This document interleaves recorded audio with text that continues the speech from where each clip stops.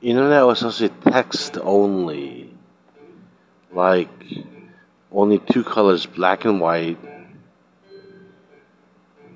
for scientific articles.